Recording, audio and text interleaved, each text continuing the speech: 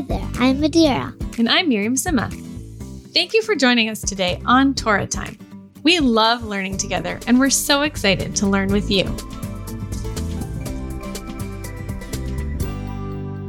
Hey, Ema, look at this picture. I drew of a bunch of cows. No, not a bunch, Adira. Herd. Heard of what? Herd of cows. Well, of course I've heard of cows. They're all over the Torah. And see, I just drew some now. I know you've heard of cows. I mean a cow herd. Well, that's okay if a cow herd. We're doing a podcast. We want everyone to hear. Remember all those instructions for building the Mishkan and the clothing for the Kohanim, the priests? God gave those instructions to Moshe while Moshe was up on Har Sinai.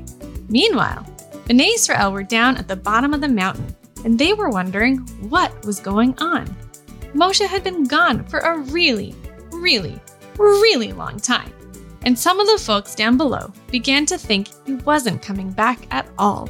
Let's hear how the Torah describes what Bnei Israel did next. It's okay if you don't understand the words. Just close your eyes and listen, unless you're doing a puzzle and you've just spotted where the next piece belongs. Then pick it up and don't lose it. Ready? We're starting near the beginning of the second Aliyah. Vayahar ha'am ki vashesh Moshe laredet min ha'har vayikahel ha'am al ha'aron vayomru elav kum asen lanu Elohim asher yelchu lefanenu ki zeh Moshe ha'ish asher ha'elanu me'eretz Mitzrayim lo yadanu mehayalo. When the people saw that Moshe took so long coming down from the mountain, the people gathered against Aharon and said to him, "Come, make us a god that will go before us, for that man, Moshe, who brought us up from the land of Egypt, we do not know what has happened to him." Adira, what do you notice about how Bnei Israel are feeling? They're instead of where's Moses? Oh my God, we have to find him. They're okay, we lost him. Now we're going to make a new god. So long. See ya. So long, suckers. So you think it's interesting that they've kind of given up on him? So easily. They should have at least tried to get him down or something. Right. I see what you're saying. In the Pasuk, it's just, they saw that he took so long, and then they just kind of gathered and said, okay, what's next? We need a new leader. Yeah. There were other options, people. Yeah. Why do you think they were so frustrated? Well, they're in the middle of the desert, and they don't know the way, so. Mm-hmm. So they really want someone who can show them where to go. Yeah. Think there's anything else? Well, maybe they're he went up there to see God, and he's not coming down, so maybe that God isn't real, and he just suffocated in space, so let's make a new one. Mm-hmm. Interesting. So you're saying they might be thinking, well, we had this whole thunder and lightning, right? All that stuff that happened around Matan Torah when the Torah was given. And somehow maybe Moshe got kind of swept up in that and poof, disappeared. Well, I'm saying maybe they think there was no God and he just suffocated in space because the air was so thin where he was. But I have a second idea. It could be that they think that another God did that stuff, and the other God didn't like Moshe for believing in the wrong God, so killed him. Interesting. So they're Moshe's been gone for a really long time. Somehow, maybe he's just gone forever. Either he's suffocated into thin air, or some other God caught wind of this occurrence and killed him. Yeah. Wow. Related to this, did you notice what they ask Aharon for? No. They ask Aharon for an Elohim. What's an Elohim? A God. Yeah, that's all connected to what I was saying. They want a new God. Do you think they wanted an idol? Do you think they wanted Aharon in that moment? Were they asking Aharon to make them a golden calf, which is what ends up happening? Yeah. A new god. So I had another idea about this Elohim business, which goes back to a pasuk that we looked at in Parashat Va'era. Do you remember when we talked about how Moshe was scared, right? He said, I have these uncircumcised lips. How am I going to go speak to Paro? Yeah. Right? And then Hashem tells Moshe, look, I've made you a god for Paro, and Aharon will be your prophet.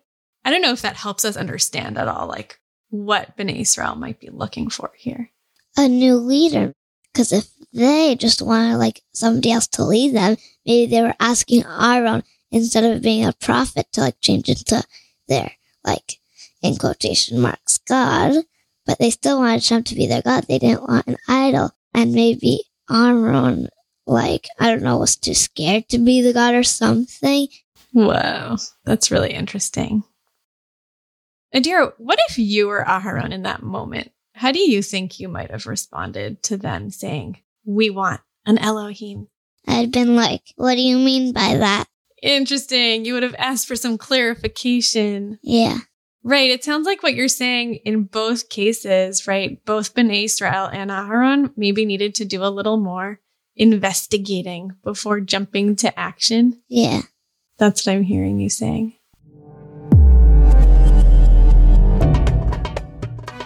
So Aaron told Bnei Israel to bring him their gold jewelry. He melted down the gold and cast it into the shape of a baby cow, a golden calf. Aaron told the people that the golden calf was the God who had brought them out of Egypt, and Bnei Israel had a celebration for that calf. They burned sacrifices to the calf. They feasted. They sang and danced. They really made a spectacle of themselves. Let's listen to what Hashem tells Moshe about all this. Close your eyes again and listen to the sounds and words of the Torah. Saru maher min haderech asher tivitim asu lahem egel masecha vayishtachavu lo vayizbechu lo vayomeru Ela Elohecha Yisrael Asher ha'elucha me'eretz Mitzrayim. Vayomer Adonai el Moshe, Ra'iti et ha'am hazeh, v'hine am kshe oref hu, v'ata hanicha li, v'ichar api bahem va'achalem, v'eseh otcha legoy gadol. So Hashem said, they've been quick to turn aside from the way that I instructed them. They've made themselves a molten calf and bowed low to it and sacrificed to it, saying, this is your God, O Israel, who brought you out of the land of Egypt. I see that this is a stiff-necked people. Now let me be, that my anger may blaze forth against them, and that I may destroy them and make of you a great nation. So, Adira, is there anything you noticed about those verses? Stiff-necked. What do you think that means? That they're a stiff-necked people? Stubborn. Yeah. So Hashem seems to think that Bnei Israel are really stubborn. But it's not Bnei Israel's fault. It's Aaron's fault. Aaron told Bnei Israel that it's the God that brought them out of Egypt. And they would think he would know because he is one of the leaders. Right. So you're saying it's not really fair what Hashem's saying about Bnei Israel. Hashem should be punishing Aaron. Right. And I think what you noticed also is that what Hashem's saying, Bnei Israel said, right? They said, this is the God who brought you out of Egypt. It's what Aaron said. Right. And so what's this stubbornness thing that Hashem's talking about? I don't know. Right. We don't know from these psukim, right? It's more like cluelessness. Mm-hmm. Stubborn and clueless is like a thin line. What do you mean that stubbornness and cluelessness are a thin line? You don't want to cross it. Interesting. But do you think that like one leads to the other?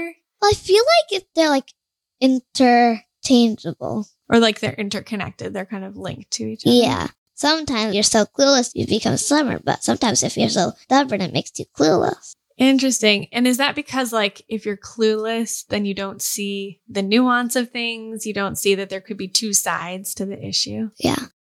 Right. And I think that maybe relates to what you were saying about Bnei Israel before, where you were saying that the problem with what they did is that they jumped to conclusions, right? They saw that Moshe was taking a long time to come down, and they just concluded that they needed a new leader. And so you're saying that that leads to a stubbornness, right? Like if somebody else had come to them and said, well, how do you know that we need a new leader? Or how do you know that Moshe is dead or something? And I feel like something different might have been going through all of Bnei Israel's minds, throughout all of this, because they're all different people.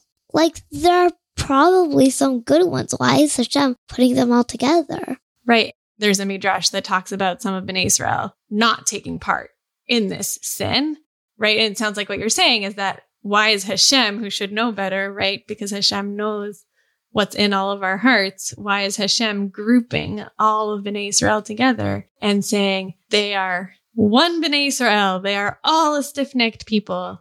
I feel about this, I feel when Abba's you're a team, if you do something wrong. It's not right. If you didn't do anything and you tried to tell them not to do it and they still did it, it's not fair. It's not right. Right. Who cares if you're a team? You tried to get him not to do it. He still did it. Why do you get punished for somebody else's sins? Abba says, you're a team. If one person does something, then you all get the punishment. You're saying in our family, if someone does something wrong, and then Abba says, you're a team, so everyone has to go to bed an hour earlier tonight. Yeah. You all lose iPad for 3 days. It's not really fair because you were trying to even convince your brother that wasn't the right thing to do. Yeah. But I feel what Hashem's saying is on a whole other level. Is Hashem going to punish all of the Jewish people by killing them, even though some people didn't take part in it? Mm-hmm. Killing them is even more intense than losing iPad for 3 days. That's for sure. And I think what you're picking up on also is, right, Hashem says, let me be Moshe, right? And I want to destroy them all. Them all. Everybody slips up sometimes. We talked about some really big ideas today, Adira, and we can talk about it more with our family over Shabbat. What do you think we should ask everyone at our Shabbat table? Which punishments in their household they think are unfair. How about you, listening at home? Did you hear something today that you'd like to talk about more with your family? Thank you so much for being part of our Torah time. Join us next week for Parashat Vayakhel. Until next Torah time!